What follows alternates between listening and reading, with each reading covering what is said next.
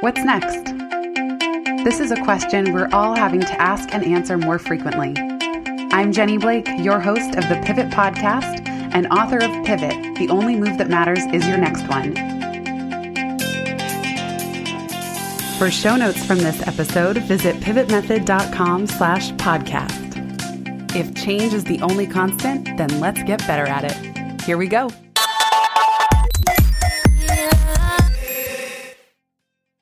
Hello, everybody. Welcome back. I am so excited to be here today with Henna Inam, who is the CEO of Transformational Leadership, Inc., a company that helps Fortune 500 organizations grow transformational leaders. She's a former C-suite executive who drove transformation throughout her corporate career and was raised in 3 continents and many countries, originally from Pakistan. Henna is the author of Wired for Authenticity and a new forthcoming book, Wired for Disruption, 5 Shifts in Agility to Lead in the Future of Work. She's also host of the brand new Transformational Leadership Podcast. Henna, welcome to the show. Thank you, Jenny. I'm so excited to be here with you. We are part of the Marshall Goldsmith 100 Coaches group. And when I saw the newsletter that announced your book, Wired for Disruption, I thought, we have to chat. Part of the reason being that you said in the process of working on this book, you're disrupting yourself and you're even working on the book in an agile manner. Can you tell us a little bit about both the book itself and how you're creating it? Yeah. So the traditional, book writing process is it takes a year or more, and you're, working with publishers and, agents and that kind of thing. And what I decided to do, I actually started thinking about writing a book on disruption in December of last year. And then, this pandemic happened. Well, that's quite prescient. I'm publishing this, I guess probably in December of this coming year or early next year. And then I decided, these tools are needed now. So I completely pivoted, to use one of your favorite words, to making the book come out earlier. So it's going to be available June 1st. And it's a lot shorter, and it has 15 accelerators, which I think will be really helpful. Tell us about the accelerator. Can you give us a few examples? Yeah, so the book actually talks about 5 shifts in agility that are really important for us for the future of work. And as we have all lived through these, really grueling times, I know for a lot of us, what we're discovering is that, managing our own biology, right? So learning how to manage our own stress levels, managing our well-being, managing how we respond to really disruptive circumstances is the first one. So when I talk about these 5 shifts of agility, the first one is neuroemotional agility. And that is the ability to activate neural states in our body and really pivot from being in the state of threat, which actually shuts us down. It makes us less open to be agile, less open to new ideas, less open to collaboration, to pivot, finding a place to stand so that we can be more purposeful, that we can figure out very quickly what our contribution is during times of disruption. And so that, in my view, is at the core. Our neuroemotional state is actually at the core of our ability to be curious, ability to learn, the ability to collaborate with others. And so that's the first piece of agility type of agility that I talk about. The next 4 are learning agility, which is the ability to learn, unlearn, and then relearn because the environment is changing really quickly. Trust agility, which is the ability to build trust quickly in very fluid teams, because in the future of work, we're going to be working more and more in these teams that come together to solve problems and then dissipate and then come together to solve other problems. And so being able to create trust in teams is so important, and to be able to do it real quickly, because we know that teams that have trust in them are actually 9 times more agile than teams that don't.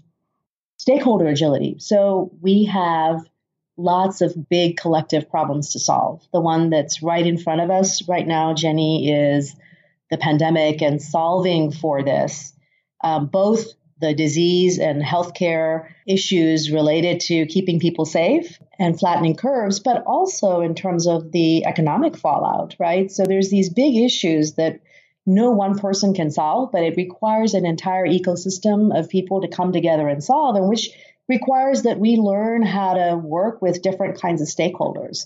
I just put myself in the shoes of CEOs that are trying to manage the current crisis, trying to figure out how to best work with keeping employees safe and employed, and at the same time managing stakeholder and shareholder needs and community needs. And how do you manage the tension of all of those needs, sometimes competing? And that is, in my view, so critical as we look at the future of work. And it's called stakeholder agility. And then the final piece is growth agility. And on that one, so many people, it breaks my heart that so many people find themselves just, unemployed at this time globally. And the US, we're hitting unemployment rates that are at record. And so the question really here is, how do we grow ourselves at scale and grow other people? How do we equip ourselves to be able to become really agile and not just grow ourselves, but grow the people that are in our charge, the people that we're responsible for? And so those are the 5 forms of agility. I love how you say in the book, we need to develop at the speed of disruption. You also say in terms of neuroemotional agility, I love hearing about all 5 of the agilities. You say you're Marie Kondoing your mindset. What do you mean by that? And I'm curious what Marie Kondoing or KonMariing you had to do yourself during these last few months. Such a beautiful question. This idea of really, shifting your mindset, that whole piece is so important when disruptions happen, because as you know, being part of human is having a mindset that we've developed over time. And oftentimes we're not even aware of what our mindset is, right? So for example, in the ways that we grew up, right, what we were rewarded for is to find the right answer, to think that there was a right and a wrong answer in any problem, and that our job was to find it. And then in school, it was like, if you found the right answer, then you got an A. And that's, been the mindset that most of us who've gone through schooling and even early careers have sort of, learned to adopt. And in this world of disruption, what happens is we're in a really complex and unpredictable and ambiguous world where there is no best practice to go find. There are not necessarily any experts that we can turn to help solve our problems. And that's when we have to sort of shift our mindset and unlearn. And as you said, Marie Kondoing, this notion that, you thank, right? Like you thank the things the mindsets that have served you. And then you also recognize that, in this particular situation, this no longer serves me. And so you get into a much more agile approach, which is, what can I learn from what's happening now in this moment? What is the person in front of me saying? How might I be listening to them in a way that is, I talk a lot about in the book, this whole notion of confirmation bias. A lot of the ways that we listen to people is basically to confirm what we already know rather than being willing to shift our own mindset and listening to learn. And so this whole notion of, in this particular disruptive environment, and frankly, in a lot of disruptions, things are changing so fast. And what the best leaders do is they very quickly figure out, what can I learn from here? How can I do experiments here? And I need to make decisions without necessarily having all the data. I can't wait for all the data. And what is really important, particularly in this disruption, is we know how important leadership is. It's costing us in lives of people, because particularly when things are disrupting, leaders are able to shape what's emerging and create in the moment through their actions and through their ability to learn, unlearn, relearn. And that's what's really important. You have a really interesting Venn diagram of your own pivot portfolio, as I would call it. Having lived in so many countries growing up, your first book, Wired for Authenticity, and this new one, Wired for Disruption, I'm almost picturing these three interlocking circles where you, in a way, are wired for disruption, having moved so many times and had to adjust to new environments. And then even how do we lead during this time when, as you said, and I totally agree, no one knows the answer, that authenticity is actually a meta skill as well as something like learning how to learn, that authenticity is crucial now more than ever. And we're really seeing who in the public eye is willing to be authentic and humble and admit what they don't know, and then those that are flailing a little bit. So I'm wondering if you can speak to any aspect of that or how these three circles of your own life and perspective come into play. I am originally from Pakistan, and we left when I was about 11. And between the ages of 11 and 20, we lived in Africa, in Tanzania for 3 years. I learned how to speak Swahili. I went to international schools, but learned how to speak Swahili. Then we moved to the Philippines. I did my high school in the Philippines, and then moved to Thailand and learned how to speak Thai. And then we landed in Texas. And then I learned how to speak Texan. And so, yeah, I think so much of my growing up was really about learning a new language, a new culture, making new friends every 2 years. And so it became real sort of part of my developmental mindset, if you will, to learn how to pivot, to learn how to be agile, because we had to be. I think the reason why I wrote my first book, I talk about it a little bit in the first book, Wired for Authenticity, is in learning how to be really agile. I think I lost a big part of myself. Like I didn't really know who I was and what was important to me, because I was so quick to learn how to fit in whatever culture I was. And so I got to this like early midlife crisis when I was in my 40s, where I was really successful for 20 years in my corporate career, but then sort of almost hit a motivation wall around, who am I? What do I really want in my life? What matters? Because I was always kind of every 2 years, it was a new assignment and a new division and a new challenge. And that was really exciting until the little midlife crisis.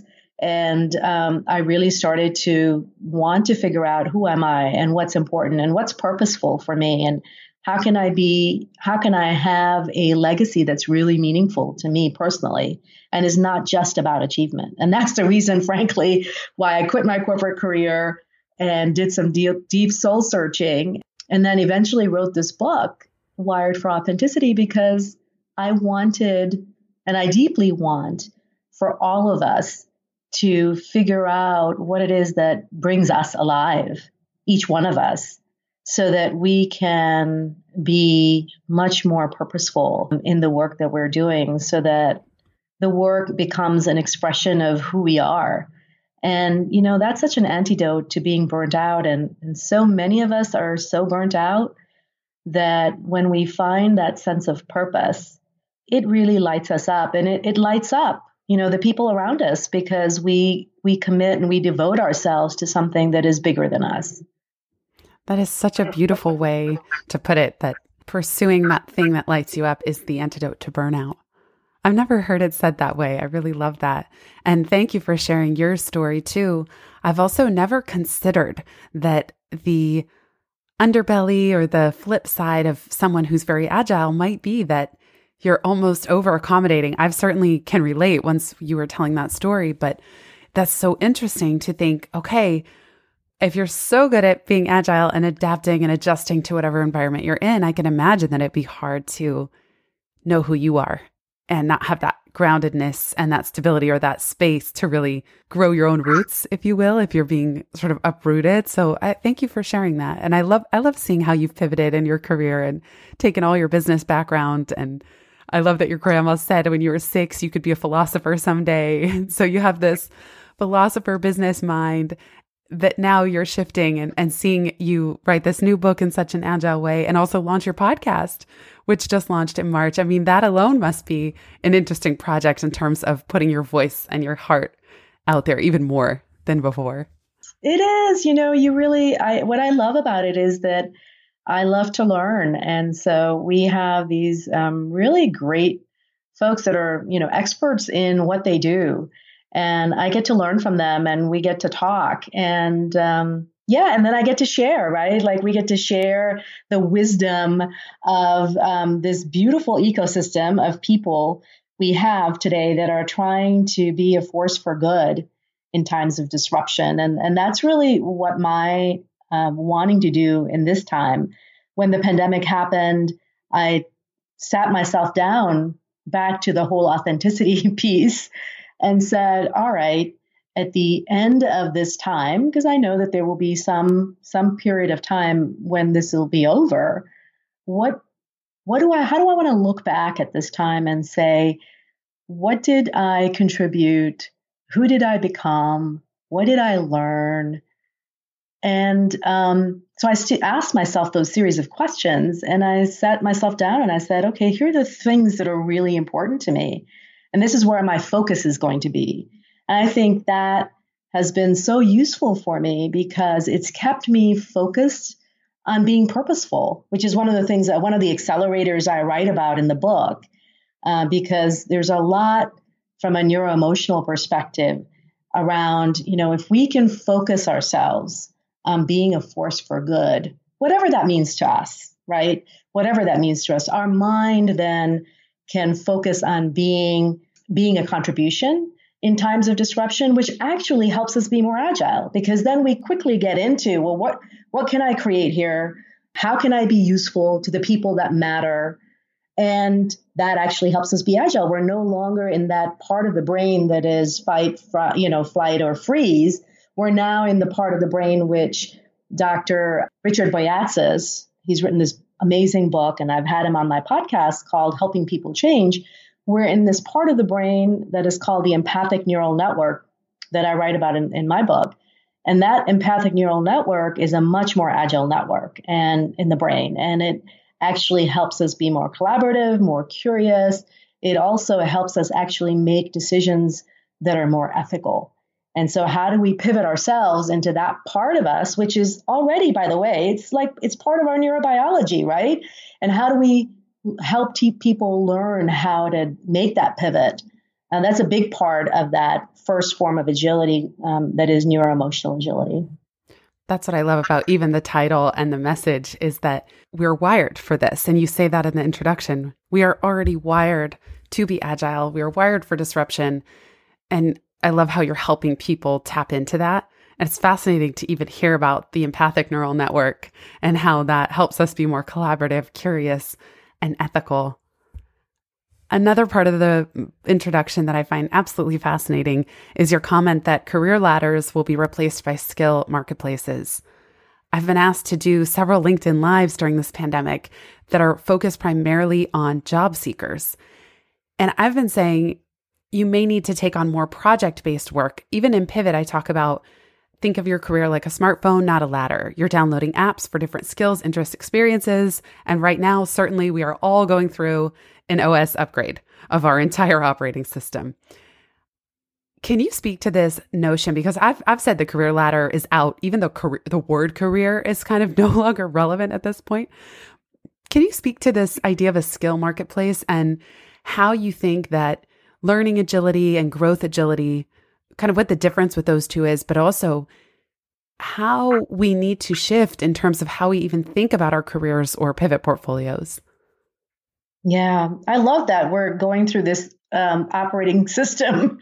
What you just said about the operating system download. Yes, we totally are. So a lot of us, back to learning and unlearning, we think of our work as, ladders. And obviously that's not going to be the case.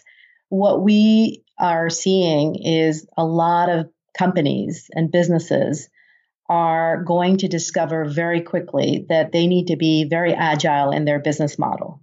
So there's been a lot of folks that have been laid off. There's a lot of folks that have been furloughed. And even the folks I feel that are inside of organizations, if they are being agile, and that my recommendation to them would be to start to do both the inner work, right, to figure out what really lights you up, because that's going to be important right? The reason why that's important is because we're going to be in a place where we will need to pivot very quickly and learn new skills. And when those skills, that learning of new skills is grounded in motivation, right? So it's both skill plus will. So when it's grounded in the things that motivate us, then it's going to be much easier to continue to learn in that area, right? To continue to pivot ourselves versus being burned out because, we've got all of these changes that are happening or new skills that we have to acquire. And they're not grounded in who we are, what lights us up, and what motivates us. So the work is both figuring out what motivates you and what's your inner sense of purpose. So if you love to teach, then, and you know that about yourself, then, it's so much easier to sort of say, okay, what are all the areas in which that passion for teaching can come alive? And I'm going to go learn about different ways to do that in terms of skills. Kind of comes back to both kind of having the sense of will plus the notion of skill. Coming back to your question around gig work. So more and more what we're finding is that companies have seen how teams can come together, and they're going to want to create really agile teams of people that come together to solve issues and problems. I call that fluid teams in the book. And this notion that we need people to basically come in and learn new skills to participate on a team. And then, then they'll move on to a different team, or they might actually even be working on several teams, very similar to the consulting model, right? Where you're working on various project teams at any given point in time. I think it will really change how organizations are structured to do the work, from traditional rigid structures to more team-like organic structures that come together and dissipate. I love hearing your description of fluid teams. And I'm so with you on that in a way, as scary as it can be if someone's not adjusted to that yet, because even the other day, somebody was telling me, this was for a potential client, saying they really want to give people a roadmap for career development within the organization. And I'm thinking to myself, that does not exist. That really is a relic of even the last 10 years. Even the last 10 years, it's been getting disbanded, but certainly, let's say even just for the next 2, in my mind, it would be almost impossible to give people some kind of career map or career ladder. And instead, if we could adapt and have everyone develop this disruption mindset and understand what it means to have fluid teams. Even Google does something really innovative with bungee assignments. Like you bungee into a role if someone goes out on leave, and then you could bungee back out to where you came from. There's going to be there's going to be so many creative, fluid formations like this. And by the way, I still work with Google to this day, over 9 years after leaving. Even that is fluid. Even the fact that I gave my 2 weeks notice back in 2011 has still led to this ongoing fluid relationship that changes and evolves from year to year. It's just not under this very distinct category of full-time employee or part-time employee. I actually think you're right. I think many of us, if we have this mindset that I need to have some structure, right, and be told where am I going to go next, it gives a sense of safety, right? And particularly for those that have family responsibilities or paycheck that they're counting on, that they somehow believe that tell me what my life will be like in 10 years is makes them feel safe. And I totally get it. And I would say, Jenny, that there is a sense of, if we can switch our mindset to, hey, this is like a financial portfolio, right? And that I don't just invest in one stock when I have a financial portfolio, right? I have all of these different stocks. And how about if I were to take my portfolio of work and invest it in all kinds of different diversified areas around, whether it could be different skill sets that I wanted to acquire, or it could be different kinds of experiences, right, that I want to get because I want to learn about X, or I want to get a new experience around, working with customers. And that together, when I build all of that portfolio of experiences, that is actually going to make me a much more agile leader. It'll make me more adaptive. It'll make me more valuable to myself and potential employers. And frankly, I'll have a lot more fun. For me, I think, as I step back and look at my own life post corporate America, what I would say is it's scary. And I will give you that because you're, always walking uncharted territory. But what's fun about it is that you get to decide. Something really empowering about knowing that, of investing in ourselves. And that's a big message of your book too. And I would think a huge part of being agile and wired for disruption is what you said, what we started with at the beginning, of being willing to disrupt yourself, but also being willing to invest in yourself, because investing in those skills and stakeholder relationships and all the 5+ types of agility, that's with us forever. So when we equip ourselves to be relevant in today's skill marketplaces, those investments don't go away, although we do have to keep up our skills and often acquire new skills and adapt as we go. Wonder, how could you encourage people? What does it mean to disrupt yourself, or at least what does it mean to you? And how do we disrupt ourselves when the very nature of so many of us is to kind of get comfortable? And I would think that if we knew what our blind spots were, we would disrupt ourselves already. You know what I mean? How do we see those blind spots and then disrupt ourselves if we're currently on a certain track?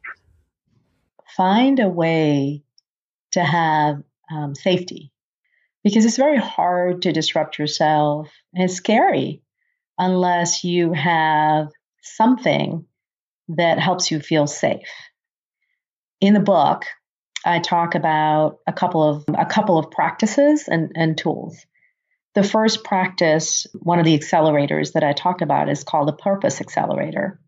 And that purpose accelerator is really connecting and grounding yourself. It's sort of like your North Star in terms of figuring out, who are you and why are you here, right? We all have a limited amount of time here.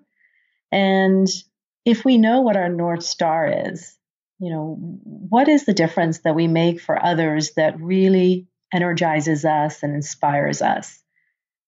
That is a place of psychological safety. And along with that, it's understanding your strengths. It's having people around you that support you, that are safe, where you can be vulnerable with them. They could be friends or colleagues. It's creating that environment, for the colleagues that you work with. So that's the first piece. The other practice that I talk about in the book is a practice of, I'm a huge fan of mindfulness and practitioner for 14 years, this practice of being in the present moment. Because a lot of what our fear and anxiety is actually about some imagined future that is not yet here. Because for most of us, if we just come back to this present moment and we notice, right now I am okay, and I have a choice about whether I believe all of these fearful thoughts and anxious thoughts about the future, or if I focus on, what I can create in this moment, in this conversation with this individual. How can I show up as my best self now and create from there? Because in disruptions, because things are changing so rapidly, the impact of leadership, the impact of each individual is so disproportionate. And the only way to create that impact is from this present moment. Like, how do we want to create this relationship, Jenny, that you and I are having, right? This conversation that hopefully is serving other people. So this notion of being present and being self-compassionate when things become hard, those are real practices that really ground us, that help us bring ourselves back to being our most agile selves. I love that. And that notion of being present, conversations like this one, relationships like this one that are unfolding, That's something I have found during this pandemic, that it really highlights for all of us the true nature of reality, which is that we can't control the future. We can't predict the future. Of course, it's much more heightened now than it was previously, but that's how things are. Even when we think we're safe from disruption, anything can happen at any time.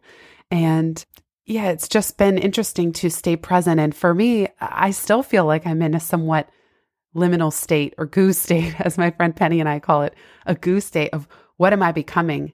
I think all of us are being shaped by this in such powerful ways, and we don't even know yet. And for me, that process still feels like an unfolding, that I don't think I'll do the same work or in the same way or be the same person that I was before this started. That's beautifully said. I don't think any one of us will. And I hope actually none of us will be the same person, right? Because this is such a monumental experiment in some ways. It will change us and it will shape us. And I hope that for all of us, that it will shape us into being kinder and more forgiving of ourselves and others, and more connected, and recognize, hopefully, what really matters. And more authentic, more agile. I'd like to close with a quote that you shared in the intro to the new book by Tim O'Reilly. He says, "Pursue something so important that even if you fail, the world is better off with you having tried." Henna, it's been so delightful to chat with you, learn more about you, hear about your body of work, your incredible background.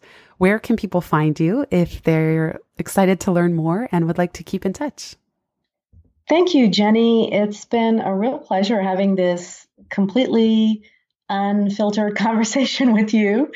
Would love to connect with your listeners. They can find me on LinkedIn and just connect with me there, or come to my website. It's at www.transformleaders.tv.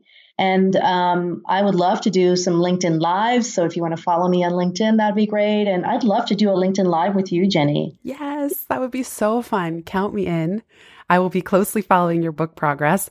And let's not forget to mention your podcast, Transformational Leadership. It's so good. I already was loving the episode with Kristen Neff. You're such a natural. I couldn't believe when I looked through the archives, I couldn't believe you had only just started in March. It's as if you've been podcasting for years. Thank you so much. I think what is true is that I'm generally a very curious person. And, I learn so much from everybody. And that's, I think we're both having fun. So that's what makes a great podcast experience. And don't you think that coaching has so much in common with podcasting, because it involves deep listening and powerful questions? Yes, I totally get that. That's how which is why I love coaching, right? Is that you just get to see who a person is, and listen with such appreciation.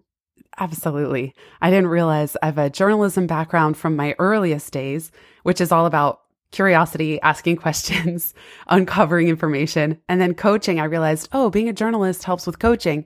Oh, okay. Now coaching helps with podcasting. So it's interesting you talk about meta skills, but it's true. It's just such a delight. And I'm so grateful to get to know somebody like you and to at least just do it publicly.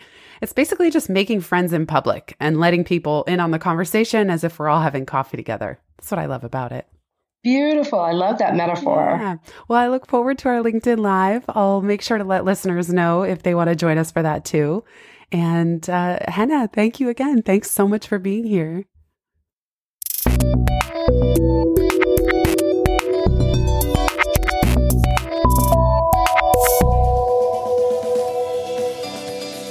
Thanks so much for listening to this episode of the Pivot Podcast.